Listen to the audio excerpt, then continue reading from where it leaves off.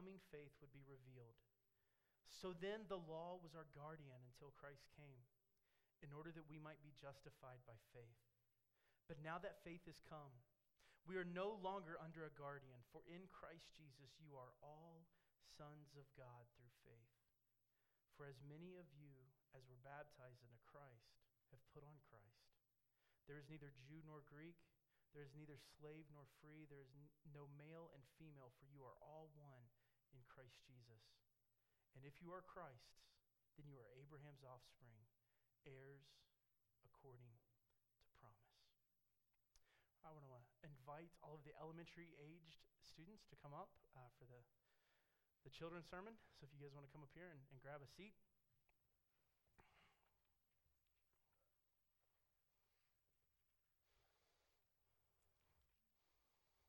How are y'all today?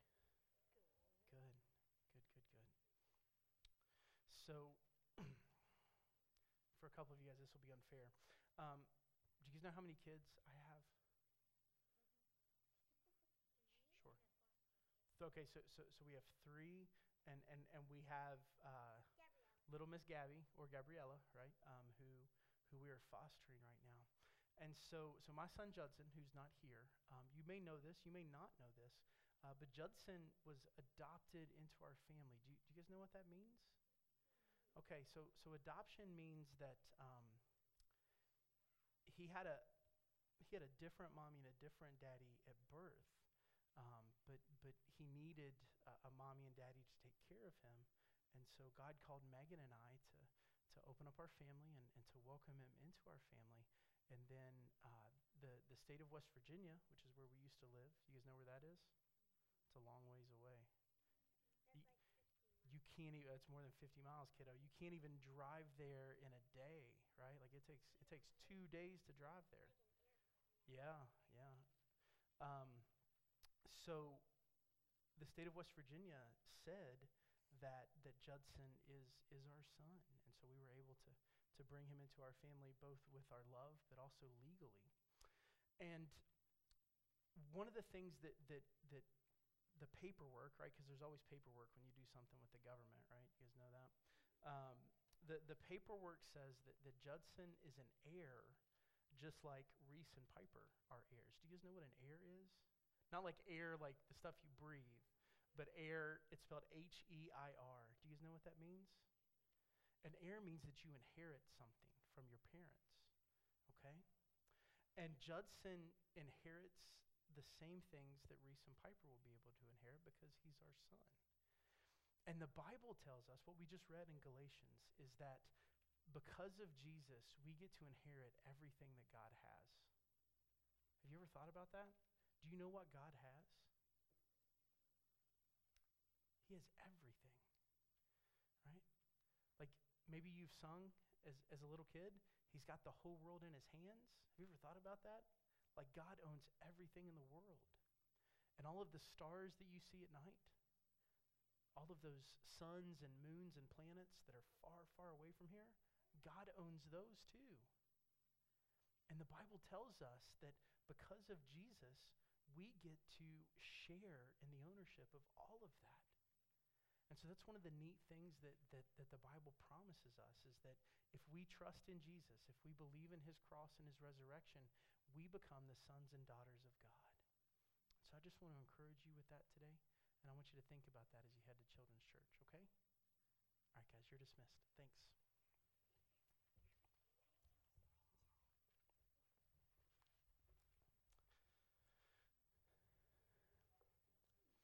All right, as they're exiting, why don't you turn with me in your Bible to Matthew chapter 3, starting in verse 13. Matthew chapter 3, starting in verse 13. If you're using one of those pew Bibles, you can open up to page 808. So Matthew 3:13. And as you're turning, I'm going to pray for us. So go ahead and find where you need to be, and then bow your head when you're ready to join me. Father, I thank you for today. I thank you for your word. I thank you for the opportunity to open it and to study it and to see what you are calling us to do. God, I pray that we take seriously what these verses mean. Father, help us to look at Jesus' obedience and not overlook it, not be someone who has heard this story before and just kind of moves on to the next. Father, let us linger here. Let us see what you want us to see. Father, help us to feel what you want us to feel.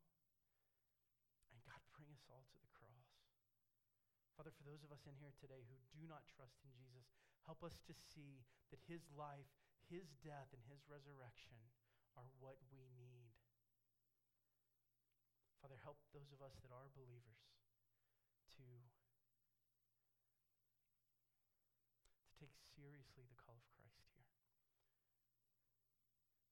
Open our eyes that we may behold wondrous things in your law. Speak, Lord, for your servants are listening. And it's in Jesus' name that we pray. Amen. So I don't know if you know this, but human beings are really good at missing the point. Right? I mean, can we agree on that? So, growing up in my household, my dad is he's a man who loves the Lord and loves his family, but he's also a man who loves the music of the late 60s and the 70s, all right? So one of the bands that I grew up listening to was Creedence Clearwater Revival, and if you know anything about them, they broke up in the 70s, and their lead singer was a man named John Fogerty, and he continued to produce music, and one of the songs that he put out in the 80s was called Center Field. And I remember in college, right, Megan and I having this long discussion about the lyrics of John Fogerty's Center Field, because I was certain that the chorus went, "Put me in cold, I'm ready to play." And Megan was adamant that it was "Put me in coach, I'm ready to play." Now it makes sense to me, right? That because if you know anything about me, I'm a tad impatient. And so when I show up to the ball field, I really don't want to stretch and throw. I want to play immediately. As I've gotten older, I've learned the lack of wisdom that is in that.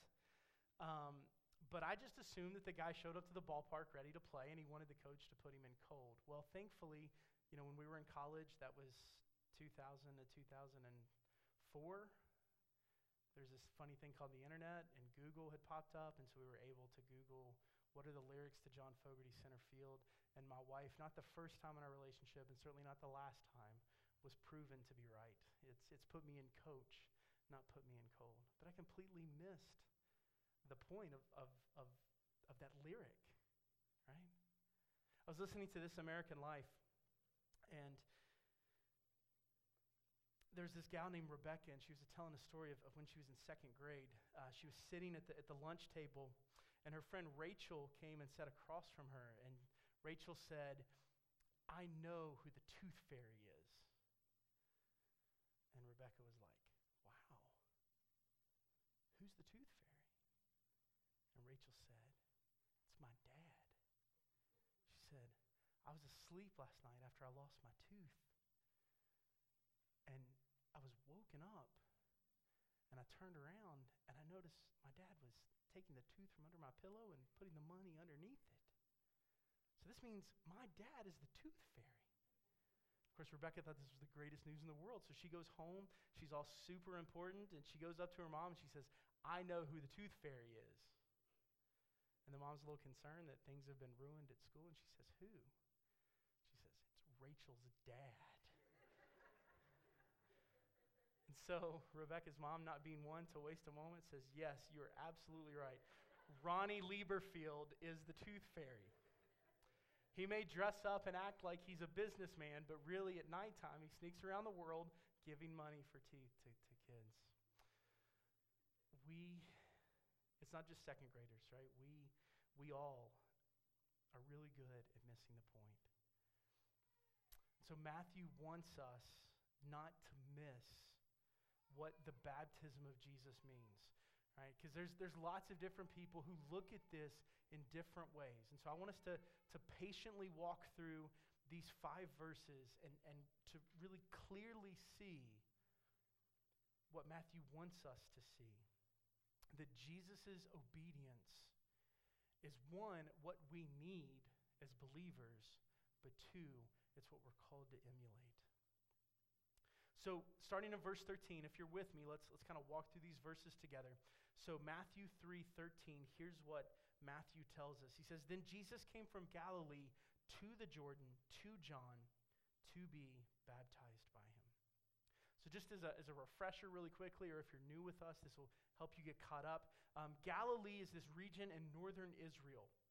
Okay, if you think of Israel as having the Mediterranean Sea to its west and the Jordan River to its east, the Jordan River runs from two separate lakes or seas, right? The northern sea is the Sea of Galilee, and then the southern sea is the Dead Sea.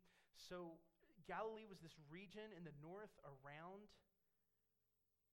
the Sea of Galilee, and it was a rural area.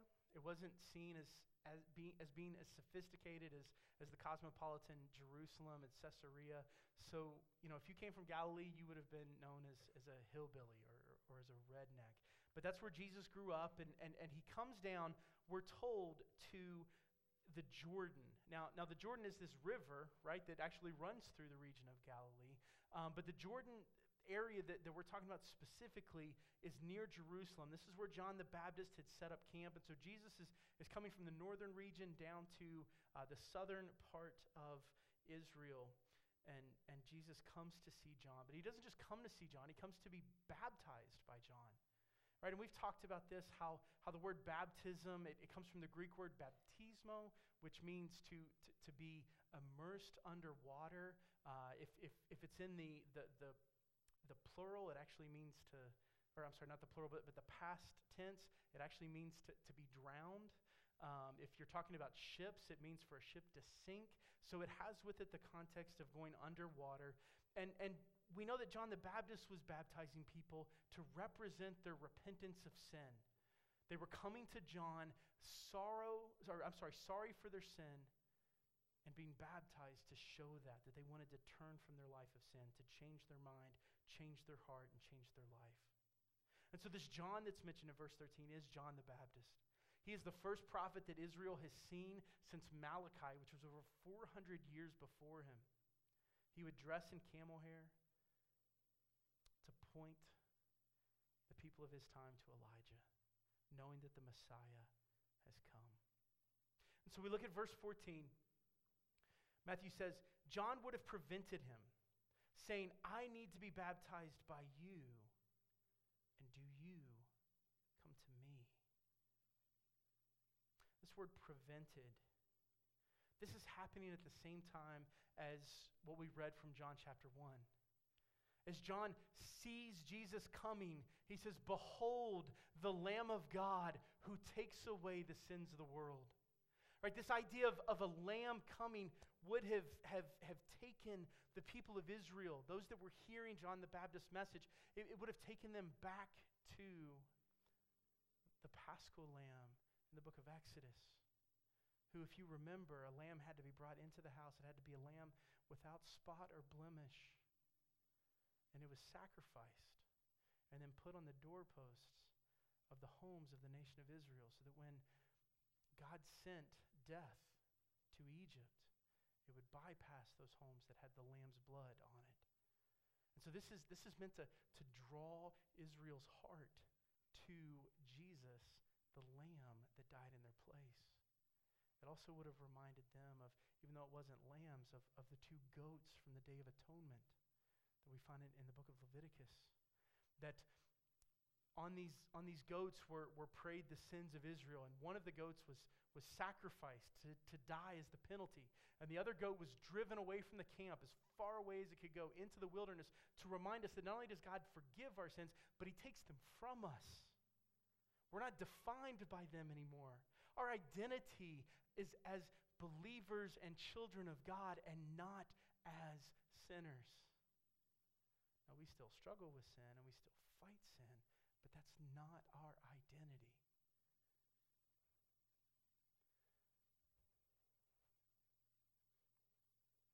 And so John does something funny, right?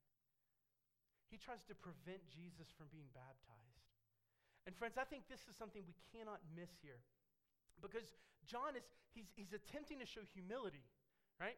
I mean, last week we saw where he said that he's not even worthy of untying and carrying Jesus' sandals. And we talked about how only the lowest of the low humans untied and carried sandals back then. Because everybody wore sandals.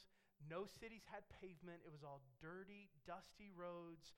Animals ran freely through cities and towns. So we know what was picked up on feet, right?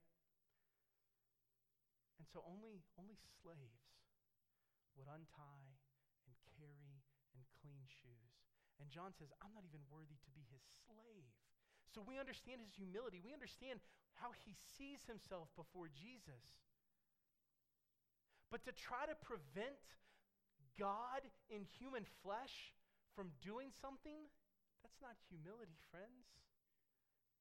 That's audacity. That's saying, oh no, Jesus, I know better than you. Let me make the decisions during this time. How laughable is that? But how often do we do that to God?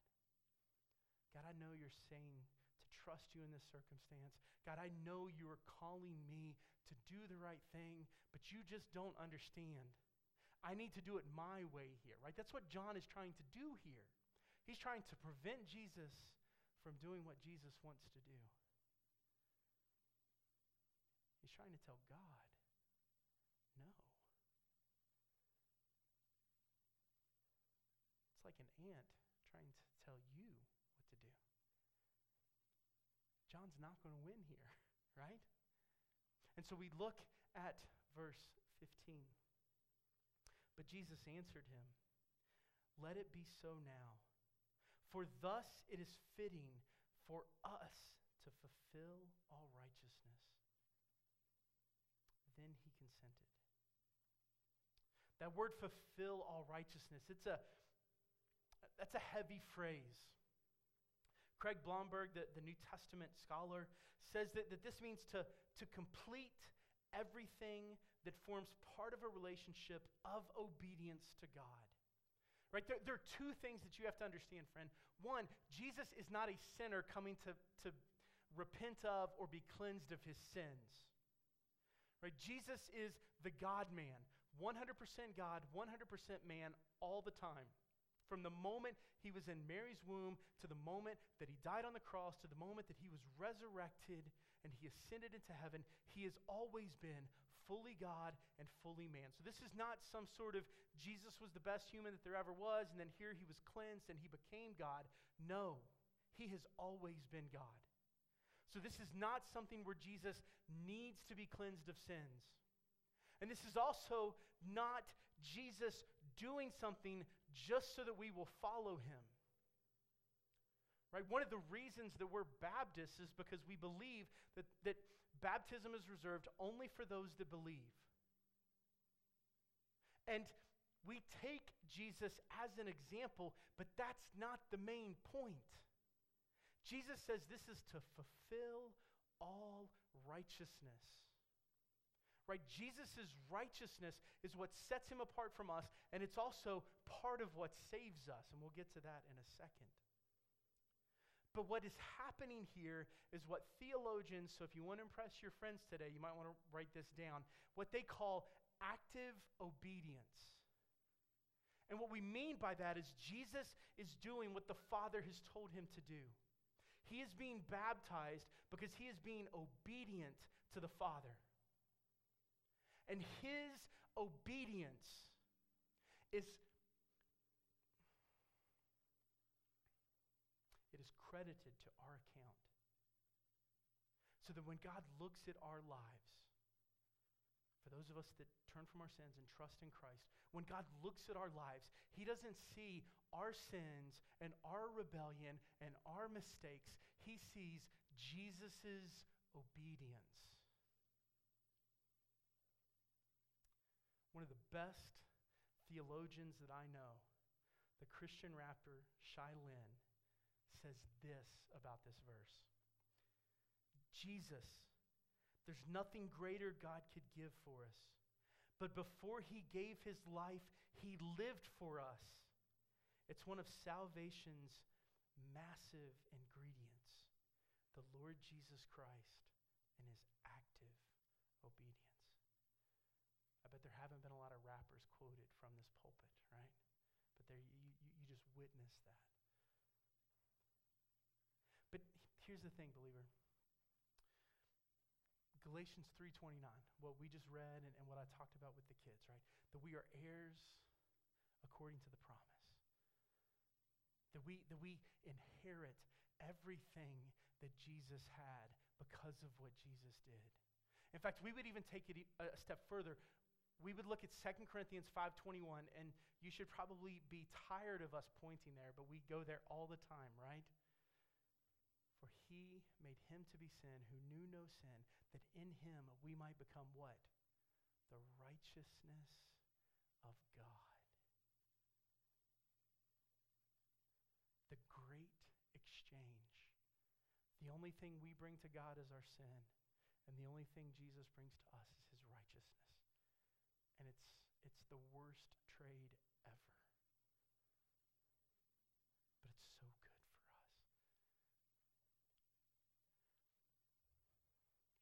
This is what Jesus is doing by being baptized. But friends, our baptism it's different than John's, right? Because John's baptism represented repentance of sins, but ours represents the death in our hearts to our sin and our life that we found through Jesus. It is, as the London Baptist Confession of 1689 says, it engrafts us to Jesus. It joins us with him. It makes us the body of Christ. Right? We're indwelled with the Holy Spirit, or baptized, to use the language from last week. Jesus takes up residence in our hearts by the filling of the Holy Spirit. That is what we are being pointed to here with Jesus' righteousness. So we go to verse 16.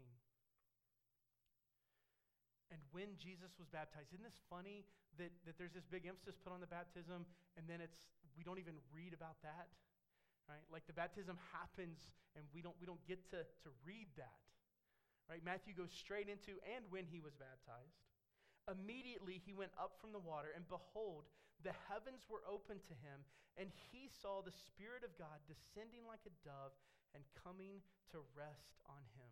Now, this word went up, right? We might be tempted to say, it's proof for immersion, right? Because to come up, you have to go down, right? So you go down and then you come up. That's not what Matthew is saying, okay? He's saying, and when he went up out of the river onto the bank, okay? I think there are other places where we can make that argument, right? I mean, Romans 6:4, one of my other favorite go-to verses, that we are buried with him in baptism and raised to walk in the newness of life. Just the meaning of baptizo, right? But that's not what Matthew is pointing to here. He's simply saying that Jesus came out of the river and out of the water. But we are told that the heavens opened. What does this mean? Does it mean that it was a cloudy day and the clouds separated? Does it mean that I mean, when God shows up in the Old Testament and even in the New Testament, right? You think of the shepherds in the field in Luke at the announcement of Jesus' birth, how there's bright lights and there's angels and all these things. This could mean that. We don't really know. I mean, the literal translation of this is just that the sky opened. We don't know what this means. But here's what we do know.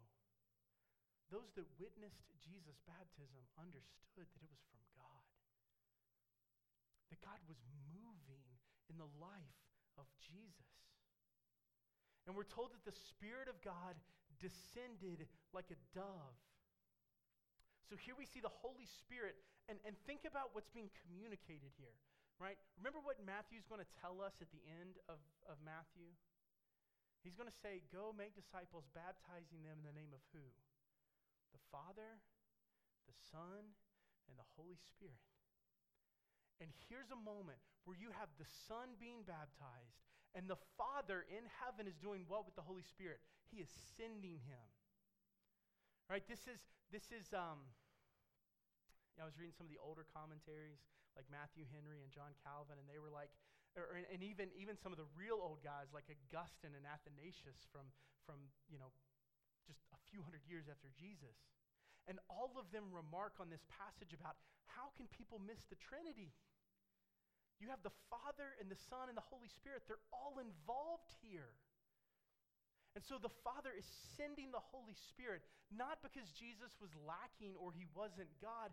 This was a sign to John and those that were with him that Jesus is God in human flesh.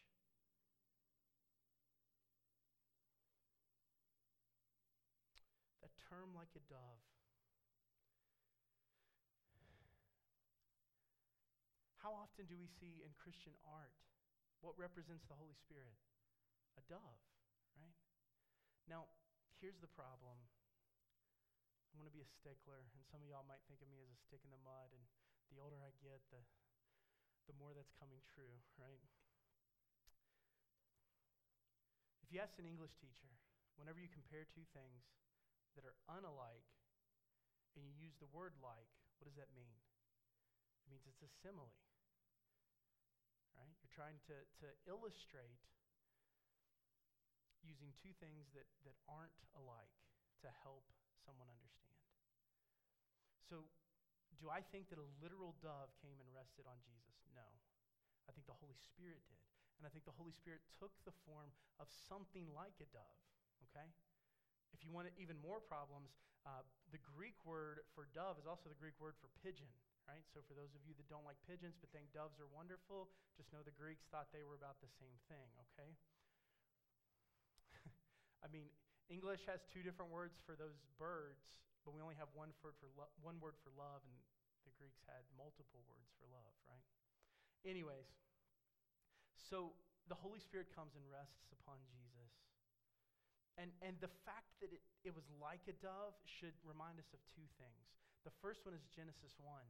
Right, where the Spirit of God hovers over the water like a bird, right? It should draw us to the workings of the Spirit. But on top of that, there's a time in the Old Testament when Israel is referred to as being like a dove. And it's not because Israel was gracious and beautiful. In Hosea chapter 7, God, through Hosea, tells Ephraim, which is just another term for Israel, that they are being like a silly bird who runs to Egypt every time they're in need. This is God condemning Israel. And we ask the question, well, why would the dove point us to that? Well, you remember that promise to Abraham that his offspring would bless the nations? You see, Israel in the Old Testament, because they kept running to other countries, especially Egypt during the time of Babylon and Assyria, God brought judgment upon Egypt to show Israel that they couldn't just rely on Egypt. They needed to rely on him. And so Israel wasn't so much blessing the other nations as bringing condemnation upon them. But here's Jesus, the hope of Israel, the Messiah, the Christ, the one who came to save Israel. But not just Israel, but also us Gentiles too. And it's through Jesus and his ministry that the offspring of Israel blesses us. And I think this is part of what Matthew is trying to help us see. That the Holy Spirit is coming upon Jesus to remind us that Jesus is fully God and fully man. And then when Jesus leaves and we are baptized by the Holy Spirit, then we are sent out to do what? To tell the nations about Jesus. There are missionary implications here. But we finish up with verse 17. And behold, a voice from heaven said, "This is my beloved Son, with whom I am well pleased." That voice from heaven, it simply means that the voice came from the sky. And we know that there weren't any planes or blimps flying overhead because they didn't exist yet, right? This is God speaking on behalf of Jesus. calling him his beloved son. We don't use the term beloved very much, but it simply means what it looks like, to be loved. Someone that you love. God is reminding us that he exists in this state of love. Not to get too Trinitarian on us, right? But we believe in one God who is made up of three distinct persons, the Father, the Son, and the Spirit. And God has always existed and will always exist in this fellowship of love because they love each other. They are radically committed to the well-being, the joy, and the honor of each of the members of the Godhead. And so the Father says, this is my beloved Son. He's telling us we have no idea how much he loves him. But not only does he love him, but he is well pleased with him because his Son is obedient.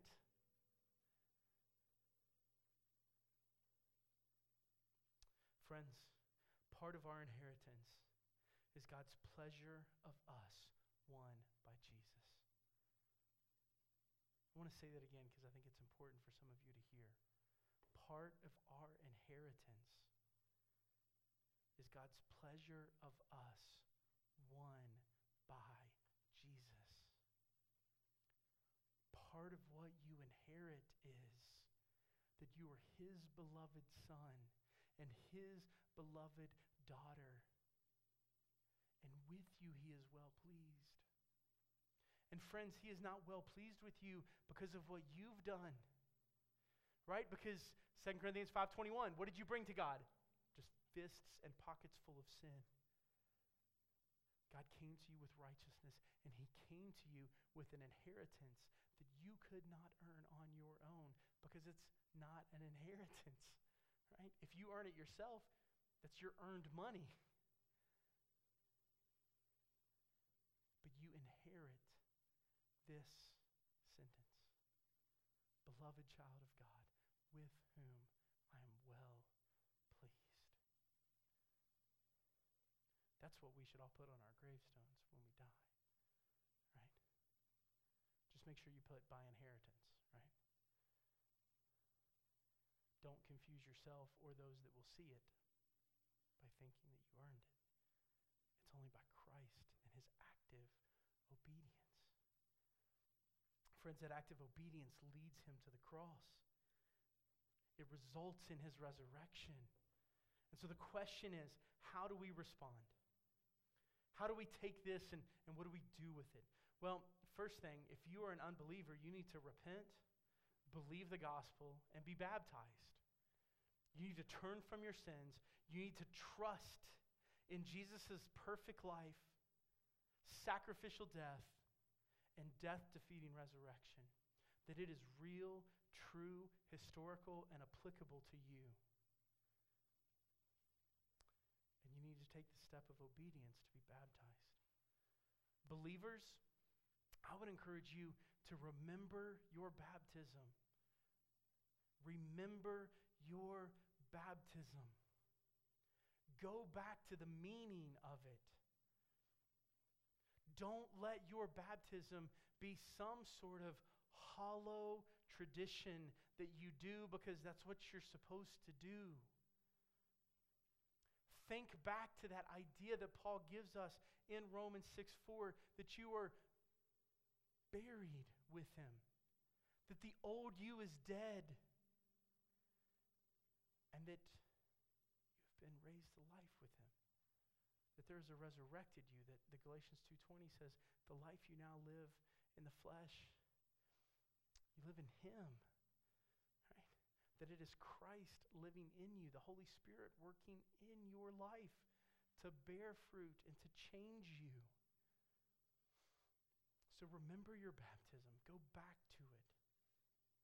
Let it mean something. And friends, if you're struggling with, well, was I a believer when I was baptized, or was I not? Look, I'm not trying to raise the number of baptisms in this church, okay? I don't have any interest in that. But if you're struggling with where you were before you were baptized and where you were after you were baptized, we can sit down and talk, okay? But do not think that there is salvation found in being baptism. That's not what we're saying. You are saved by grace alone, through faith alone, in Christ alone. But baptism is a response of obedience. And it's an ordinance, right? What we mean when we say ordinance is it is something that has meaning, and the meaning that it has is the same as the Lord's Supper. We are proclaiming Christ's death and resurrection until he returns. And baptism is just to show what that death and resurrection did to us. Okay? So remember your baptism. The third thing, rejoice in Jesus' obedience. Rejoice in Jesus' obedience. Find joy in what Jesus did for you. Celebrate the fact that he obeyed the Father. Look, guys, we're going to start next week, Matthew chapter 4.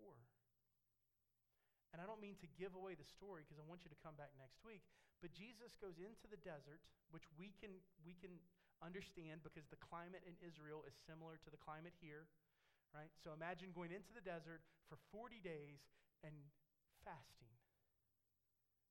No eating. 40 days in the desert. And Satan shows up, and what's the first thing he does? He says, you can make food out of these rocks. You're the Son of God. Take care of your hunger. Do it right here, right now. Can I tell you something, friends? If that was me, I don't think I would have. I wouldn't have made bread. I would have made enchiladas, right? But I would have eaten. I'm willing to bet you would have too. But Jesus didn't. And his active obedience is credited to our account. So rejoice in his obedience. When you sing songs like we just sang, how deep the Father's love, feel the depth and the meaning of the words that you're saying. Don't just sing them because they're on the screen, but think about them. Find joy in the life, death, and resurrection of Jesus. Final thing, and this is, we should be used to this by now, right? Repent, obey, and repeat. Live a life of repentance. Confess your sin, turn from your sin, fight your sin. Do what God tells you to do. And where's the best source to find that? The Bible, right? Jesus says in the Gospel of John, if you love me, you will keep my commandments. Now, will you keep them perfectly? Absolutely not. That's why we said repeat, right? Repent, obey, and repeat. The Christian life is one of falling often, but getting up and continuing to follow Jesus. It's hard. It's difficult. That's why we need each other. That's why we need the church. But friends, this is what God is calling us to. This is what Jesus' baptism is showing us, that we need for lack of a better term, we need an alien obedience, right? Not like Marvin the Martian, but an obedience that is outside of us. We need Jesus' obedience on our behalf. But after our salvation, he calls us, pick up your cross, follow me. Die to yourself, follow me. That's where we start now. Repent, obey, and when necessary, repeat. Let's pray. Father, I thank you for this day. I thank you for my brothers and sisters in Christ that we can walk through passages like this, see your faithfulness, and be called to faithfulness ourselves. Father, I pray that if I did not make this clear, that you would make it clear that we are not saved by our own works, that we cannot be saved apart from Christ. Without his death and resurrection on our behalf, without your gracious giving to us our faith in that, we are lost and condemned, and we stand before you judged and guilty. But Father, for those of us that are believers, help us to see this call of obedience and respond to it. Father, let us trust deeply in your grace, strengthen our faith, and help us to, as Paul says in Ephesians 2, to walk in the good works that you created beforehand. Father, I pray that if there are believers in here today, they would hear the call to repentance and faith, and that they would respond to it, that they would see that they need Jesus' righteousness. And Father, I pray that we would all rejoice today. Rejoice in the goodness of who you are, and rejoice in the beauty of the gospel, and that the cross and resurrection would be what makes our heart sing the most. And it's in Jesus' name that we pray. Amen. All right, friends, it's time for us to respond. If you're an unbeliever,